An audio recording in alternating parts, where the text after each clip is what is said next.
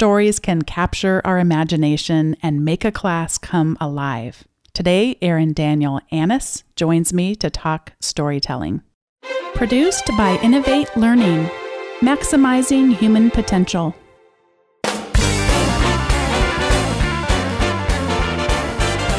Welcome to this episode of Teaching in Higher Ed. This is the space where we explore the art and science of being more effective at facilitating learning. We also share ways to increase our personal productivity approaches so we can have more peace in our lives and be even more present for our students.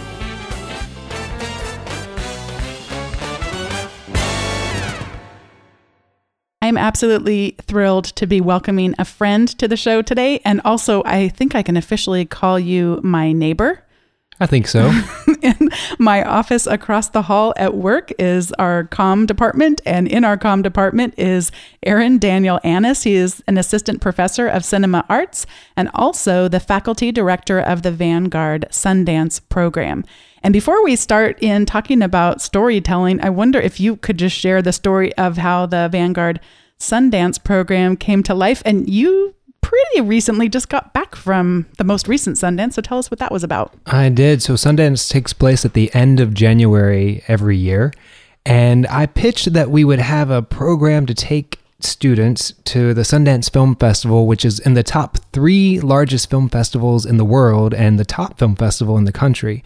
And it kind of acts as a lab for us to engage the culture of the industry from a student perspective, and to be able to come together each morning, discuss what we're engaging, and then go out and engage it. And so we take a select group every year and we all go watch films together, meet the filmmakers, and have critical analysis with them. It reminds me a little bit of a class that I teach called Sales and Sales Management. And the whole class kind of gears towards something that happens at the end of the semester. It's called Sales Challenge 3. And the challenge is we go out and visit a business. And even for some of them, as strange as this is to say, maybe they've never been to a quote unquote real business, like the kind of business that we visit. They might have a family business that maybe some of them, it's a construction business or a really small bookkeeping firm or something like that, but they haven't gone to the big building. The building we typically have gone to for the last 4 years is right by the John Wayne Airport. And it's actually a whole bunch of different towers that connect. And then down at the bottom, there's a really fancy, I think it's a 4-star restaurant. We've eaten there. The bill showed up and it was like 5-star restaurant. I was like, whoa, nice. Okay, we can do this. And anyway, so they're kind of nervous from the very beginning. And then they go up the elevator. And then from the conference room where they have to sit for the Sales Challenge 3, they're overlooking the atrium with all the buildings where they come together. Usually it's dark by this time, so there's little twinkly lights and all that. Oh, that's great. And so they have to role play with a business professional that they've never met before, and they have to actually try to sell them. It's all fictitious, but to them it feels very real at the time, and there's usually a lot of nerves. But it kind of reminds me of that because I could tell them what that was like. I might even show them some pictures on a PowerPoint slide, but nothing like seeing it in real life. I don't think you could give them the Sundance experience unless they were there. I think it makes it more obtainable for the students as careers. Having a film career, they think, I want to be a filmmaker, I want to be a director, but all their lives they hear, well, that's in Hollywood and you see this, but you're never a part of it. And they come to school thinking, well, I want to be this, but I could never do it because it's the famous people that do it. Then they go and meet these people and they're regular people just like they are. And they're like, oh, this is something that I could do. So I'll really do it. I'll actually do this. I'll make a good story and I'll be a filmmaker. And so it makes it more reachable for them. So anyone who is listening to this podcast, it's fun because the listeners have been growing every week and I'm starting to have a lot more conversations over email and social media with our listeners. I would really be disappointed if someone shut off this episode thinking, well, this guy and by the way, I should also mention that in addition to your role as the director of the Sundance program, and then you're also an associate professor, you also have a nice side gig where you sing with the musical group. And I actually, when my husband Dave and I first started to get to know you, we got to see you in a musical theater gig down here in one of a local community theaters. So you come from a background of theater. I do. And the cinema art. So it might be tempting to shut off the podcast and say, well, I am a math teacher. I am a science teacher. Right. I don't tell stories. See, I come from a perspective that everything is based on story. So if you're a math teacher and you're looking at story structure, first you have the introduction of the characters, right? 1 + 1 is 2. Your characters are 1 and 1. Your major conflict is that 1 and 1 must add together. And your final solution or your outcome is it ends up being 2. So there's a beginning, there's a conflict, and there's an end. And so not only do I feel that formulas are stories, I also feel that the way that we deliver our methods and our lessons are usually based in story form or story structure. One of the things I think is so sad is how many students have been turned off by statistics because the context for the statistics didn't come alive for them. Mm-hmm. And I actually had to go back and retake an undergraduate statistics class when I was getting my master's degree because it was a prerequisite for the program and I didn't have it as a part of my undergrad. So I think at the time I was 30 something and going back and taking what a lot of our 18 to 22 year olds take, but I did it in a working professionals program. So most of the people there were already working. And this guy that taught the statistics class, he was a 8th grade math teacher by day. And then he taught this statistics class by night. Mm-hmm. And one of the things I loved, first of all, he would allow us to tell our own stories through statistics. So at the time I was a vice president of human resources and he would have me do my projects related to, well, what kinds of things could you analyze as a vice president of human resources around using these statistical methods?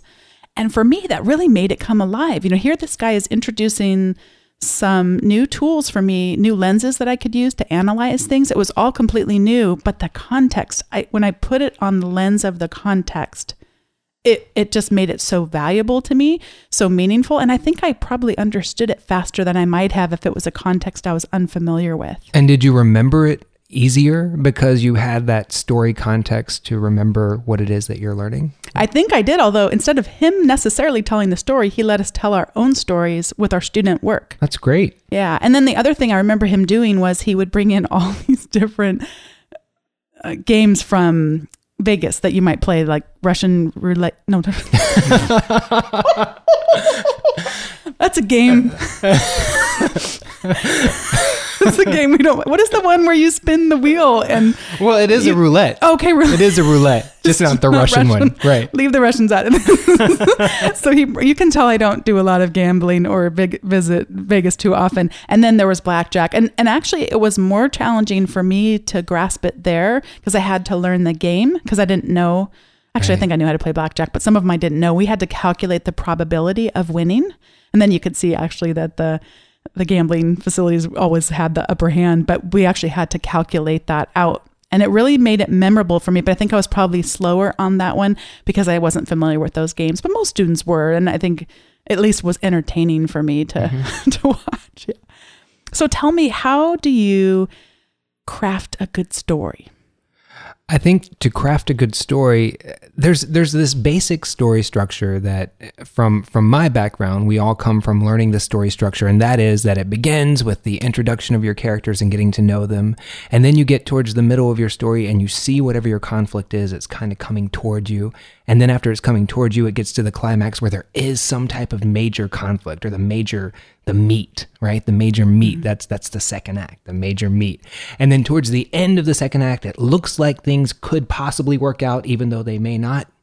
And then finally you get to the third act where there's some type of solution. It may not be fulfilling or it may be fulfilling, but there's some type of conclusion or some type of resolution. And if you think of crafting a story, you could even consider the class experience as a lecturer, a story, right? Because when you start, you introduce your topic when you first come in today, and you introduce your topic. Mm-hmm. And so you're introducing the character of what it is that you're teaching. As you get into that story, the students are focusing on what you're saying, but it's something new and usually something challenging because it's something that they probably don't know or they wouldn't be in the classroom. So the conflict is the challenge of learning this whole new meat that you're introducing. And the climax rises as you get to probably the most difficult part, which is usually 2/3 through the class, that you get to probably the hardest part because you've taught the beginning of the formula or whatever it is. You're towards the middle of it. There's already been a whole lot to retain. And then you're there at the middle of it. So that would be the climax. And then in the third act, as we start to see, oh, maybe I can get this, every once in a while, in the best stories, there's a twist at 80%. This is the part I don't like in the classroom. It's when one student asks a question that has nothing to do with what you're talking about, but they think it has something to do with what you're talking about. So it takes you completely off topic, and everybody who's with you goes away because the student asks a question that has nothing to do with the actual formula. They just thought it did. So everything goes to this major twist, and then you have to bring the whole class back. So for you, it's you experiencing the story because you're bringing everybody back on topic and somehow making that student not feel that they just twisted the whole class around. So keeping them involved in the story, and then hopefully the resolution where the class leaves understanding what's going on. So even the experience of teaching a class is a great story, in my opinion.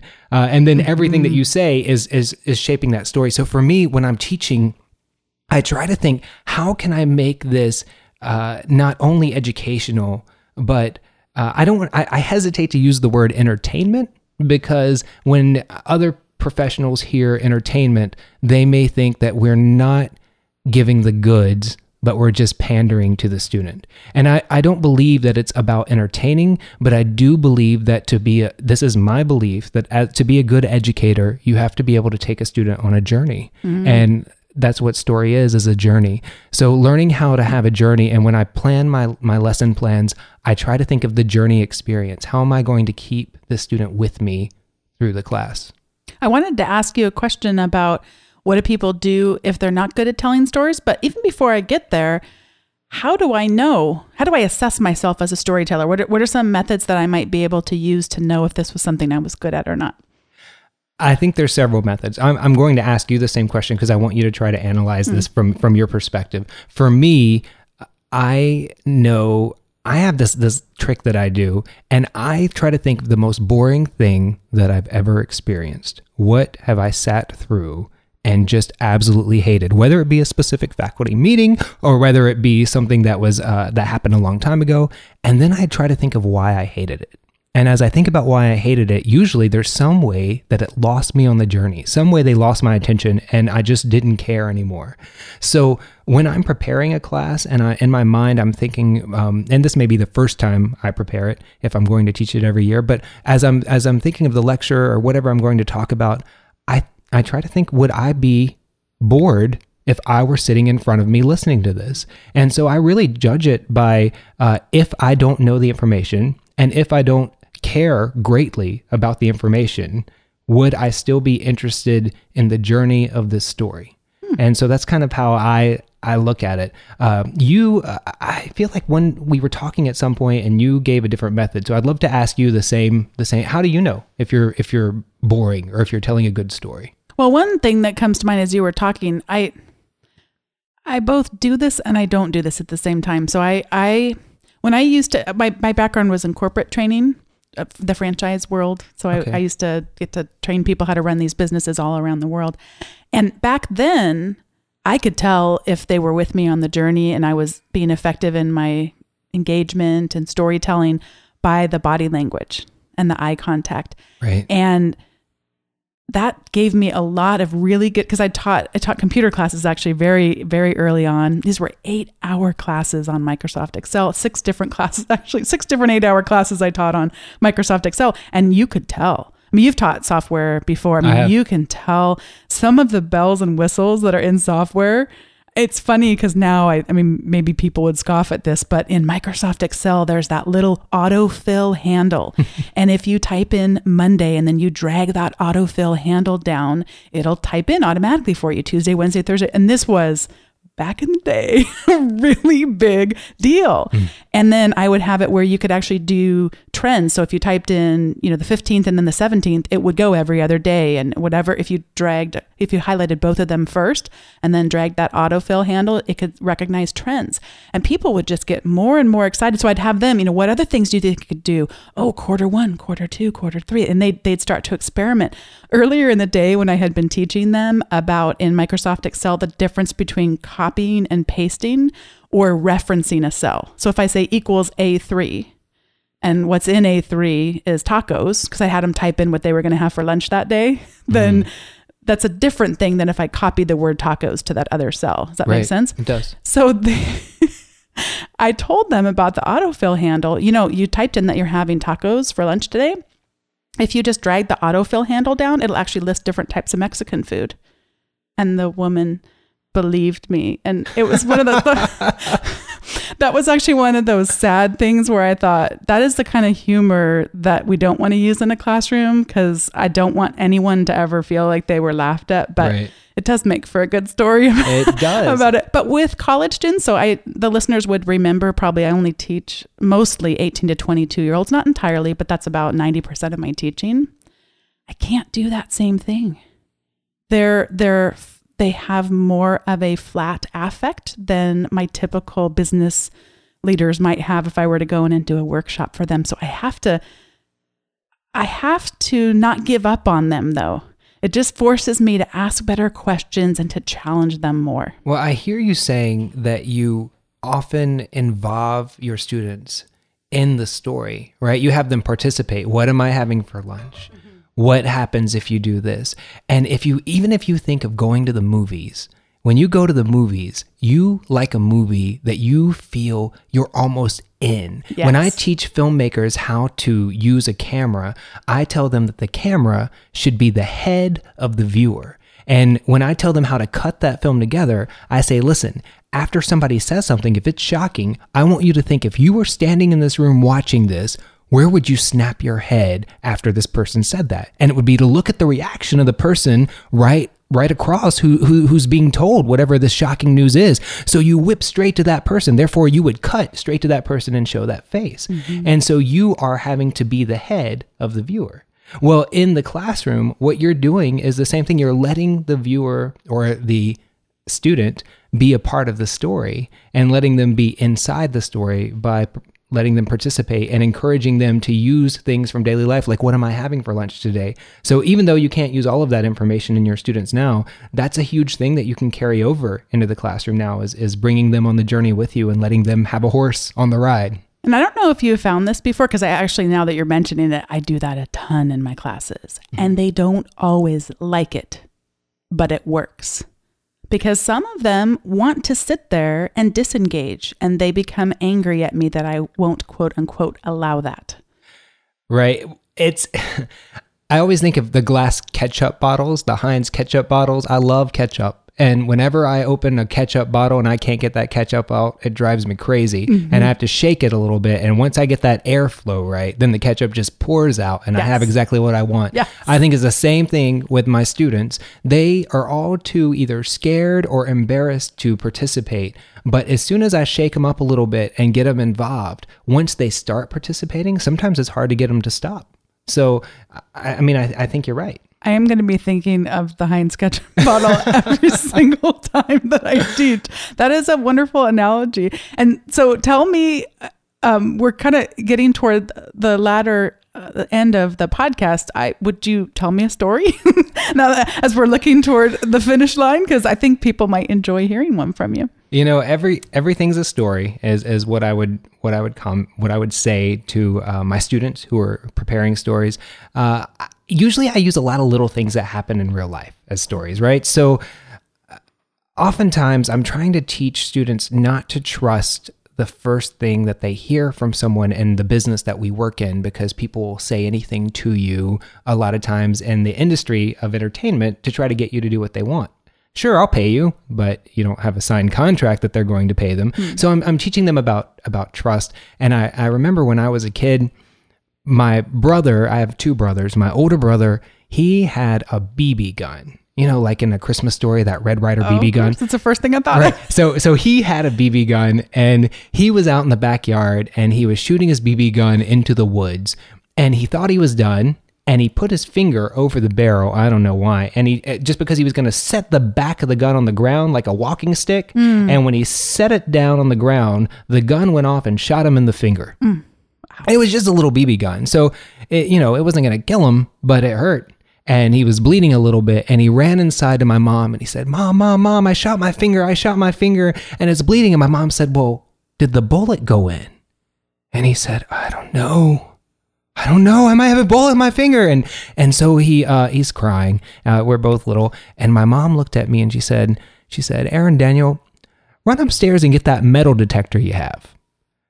And I thought, that's a great idea. I'll get my metal detector and find out if there's a BB in my brother's finger. So I went upstairs and I practiced making it go off, because whether he had one or not, I was going to ensure that he had a BB in his finger, because I thought that would be the coolest thing in the world. So I practiced how to make it go off and seem like it was detecting metal whenever I stuck it up to his hand. And as soon as I felt like I had it perfected, where I had my finger just where you couldn't see it was on the knob, but I could make it go off, I went downstairs with my metal detector. So you can make a metal detector go off even if it's... you just change the sensitivity of it to where, because it's kind of like the squelch on a radio. You change the sensitivity, and once it gets completely sensitive, it's always on, no matter what. So I went downstairs, and my brother was on the couch, and my mom was waiting by him, and I got the metal detector, and I got all ready, and I stuck it up to his hand, and it went off without me doing anything. He had a BB in his finger, but... had he not had a BB in his finger, he would have still had a BB in his finger. And so you could not trust me. And I feel like I have a pretty innocent looking face. Mm-hmm. So be careful of who you trust. I've even seen on Facebook a picture of you as a little boy, so I don't even have to like imagine what you look like. I know. That's right. I've seen it. Sometimes that's your profile picture. That's right. Well, you know. Yeah. The other day I was talking with some students, and they were sharing about a professor who tells a lot of stories, but it's not a good thing.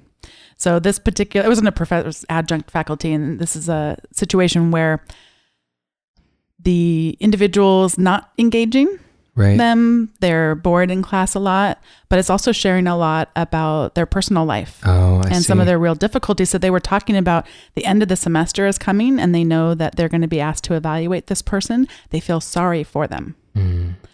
So they were kind of grappling with, I don't know what to do, because they've got all these problems and it just this weight of responsibility that it would be a bad situation. They felt like if this person wasn't necessarily continued on in there, because it's not a 10-year thing. It's, they don't want to see them continue on from a teaching standpoint. Sure. But from a personal life standpoint, there was just this tension of feeling guilty. So I wonder if we could maybe spend a little bit of time talking about when not to tell the story. I think that's probably a perfectly obvious one to someone listening, that weighing our students down too much with what's happening in our personal lives is not the greatest thing for us to do. Sure. But what are maybe some less obvious times when a story is not a good idea? Well, it should never feel like you're going to the nursing home when you're going to class. So you should never feel like you're going to visit a dear friend who's just going to talk, sometimes incoherently, about their lives that has nothing to do with anything in current events or current situations, right? I feel like sometimes we talk to hear ourselves talk. Mm-hmm. And that's a really bad habit to get into. You need to remember who your audience is, which is one of the number one things about story, is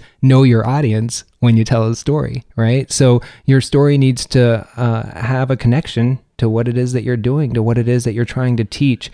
And I think that sometimes you even have a connection to what you're trying to teach, but maybe your story gets you a little bit crazy because you get kind of wrapped up in that story that you're talking about. So I think that you need to remember that you have a specific, hopefully a specific logic that you're trying to get across through your story.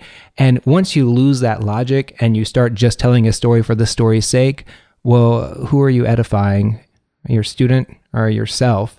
And if you're just edifying yourself and your student's not on a journey, but you're taking a journey and they're getting to watch you run, then you're probably doing the wrong type of story for your class. Having to watch 1,000 slides of someone's 2-week vacation or something. That's right.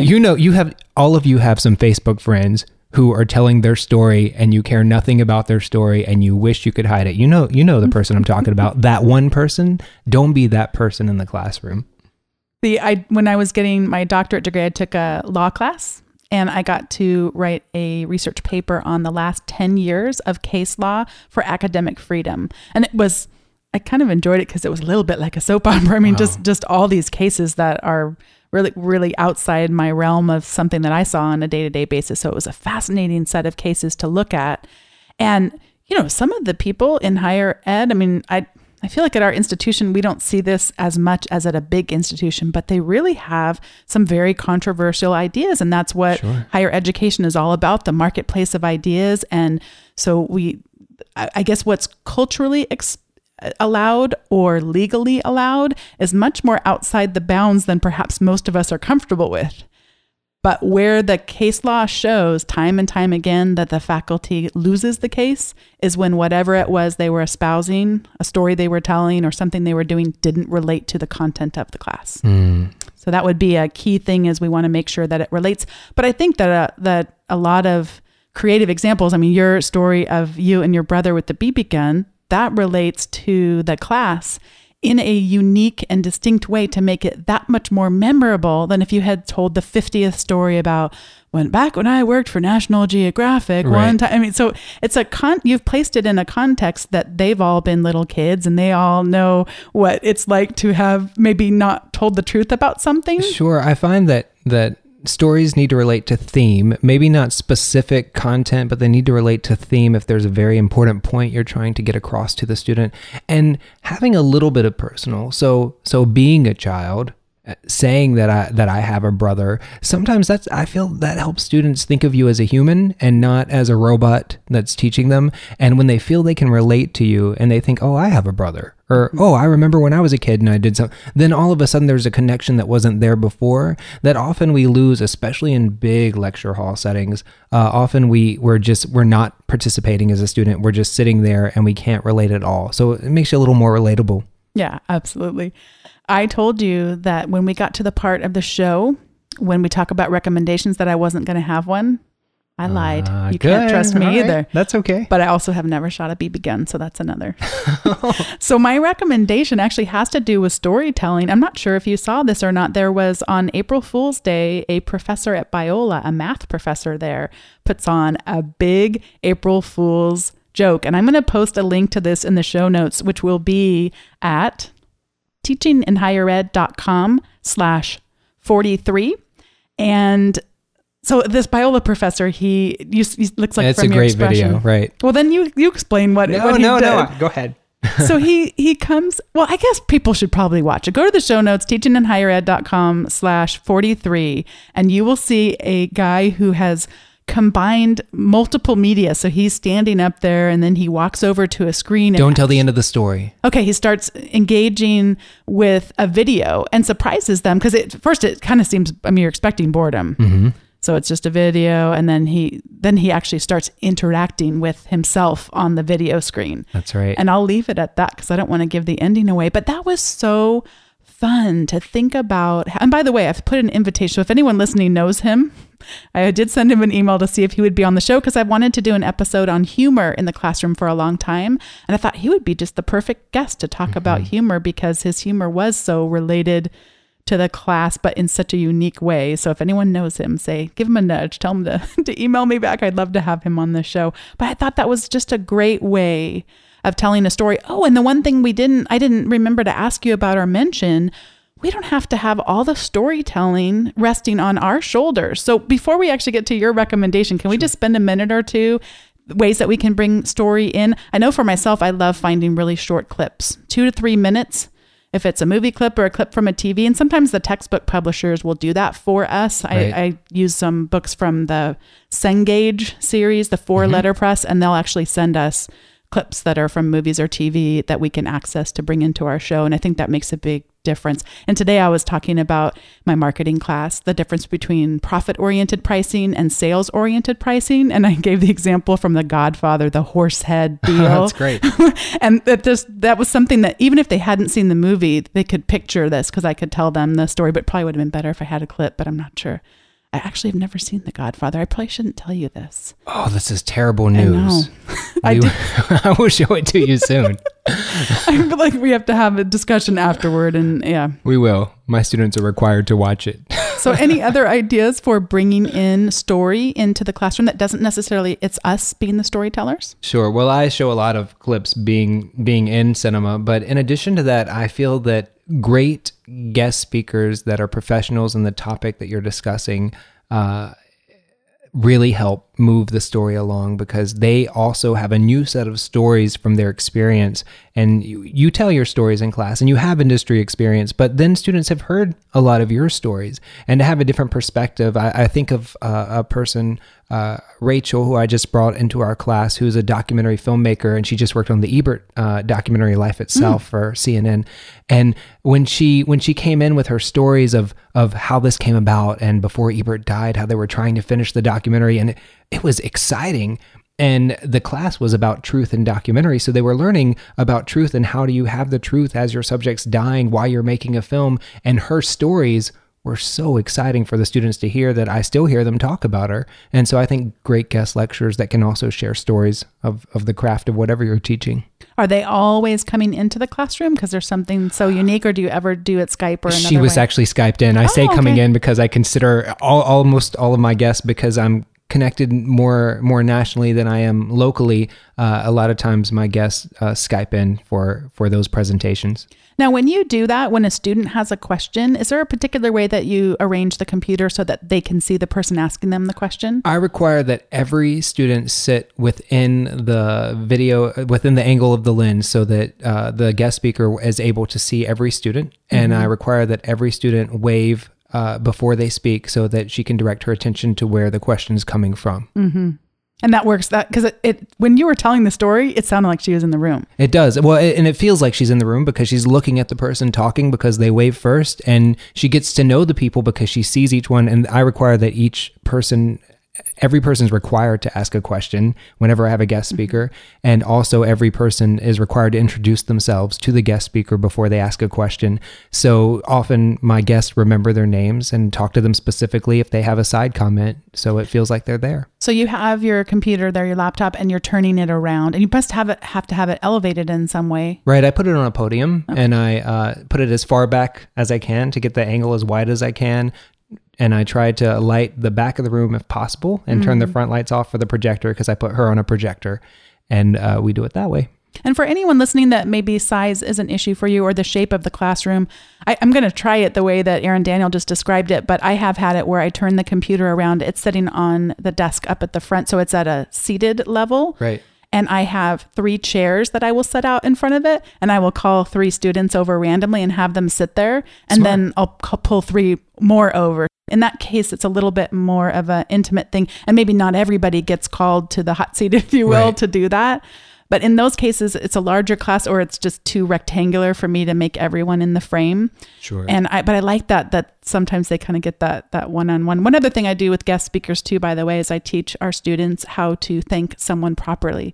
And instead of just saying, "Thank you, that was great," actually to have something specific that they're going to be able to take away a value. And I found that really actually helps them celebrate and affirm other people better. That's a great idea. So we have one last piece, which I've been very excited about since I just saw it in your office earlier. Tell me about your recommendation. I brought my recommendation here to show you after the show because I'm so excited about it. Dave is going to be super excited too. I'm a bit of a geek when it comes to gadgets, and the Amazon Echo is only available still by invitation only, and it's too late now to get an invite, but the Amazon Echo, in my opinion, is the future in home automation. It's basically Siri that you plug in. And except for it's got better voice recognition, it has 7 microphones in the top, so it can hear you across the room in a regular speaking voice through somebody else's conversation. And you just call her by name. Echo's name is Alexa. She wakes up, and you can ask her what the traffic situation is to go to work. She'll tell you the best route before you leave as you're grabbing your keys. You can ask her to play music. She's got a wonderful Bluetooth connection, as well as a straight connection into a lot of music apps, and great audio. And I think that what's going to happen is, and they just announced today that they've released connection to the new Wi-Fi electrical outlets and Wi-Fi light switches from Echo. We'll use something like that in our house to be able to talk to our house and say, raise these lights, dim these lights, run a bath upstairs, and you'll just talk to it. That's what I feel, and I feel this is the first step. So it's exciting, and it's only $100 if you're a Prime member. It'll be $200 soon when it's released. I believe it's totally worth it because I think it's the future. And I think you can request an invite, but not for $99. So if you're a Prime member, you still can, but you're going to be requesting an invite for a $200 device, not a $100 device. That makes sense. That's probably right. But Aaron Daniel posted on it on Facebook that it had come, and so I went back and rewatched the demo video, which I'll post a link to in the show notes. Great. And that was so fun to watch. It's pretty neat. Yeah. I think it's exciting. So check it out. Well, thank you so much, Aaron Daniel, for being here and joining me on Teaching in Higher Ed. And I'm just going to leave it to you to give one more word of encouragement about inserting more storytelling into our classroom. Thank you so much for having me. I want to remind you what I tell my students, and that is, I believe that story is passion, and if you're passionate about what you're talking about, people are going to want to listen. Thanks for listening to today's Teaching in Higher Ed podcast. If you are interested in giving us feedback for future guests or future topics, you can do that at teachinginhighered.com/feedback. Aaron Daniel and I would love to hear from you, what you thought of the episode, what other ideas you have of how we could bring storytelling into our classroom. You can do that at teachinginhighered.com/34. Aaron Daniel, what if they want to touch base with you on Twitter? My Twitter is Supermanus. That's SUPER, Super, MANNAS. That's my last name, Annas, and Supermanus. I will post a link to that in the show notes for anyone who would like to connect. And we will look forward to talking to you next time on the podcast.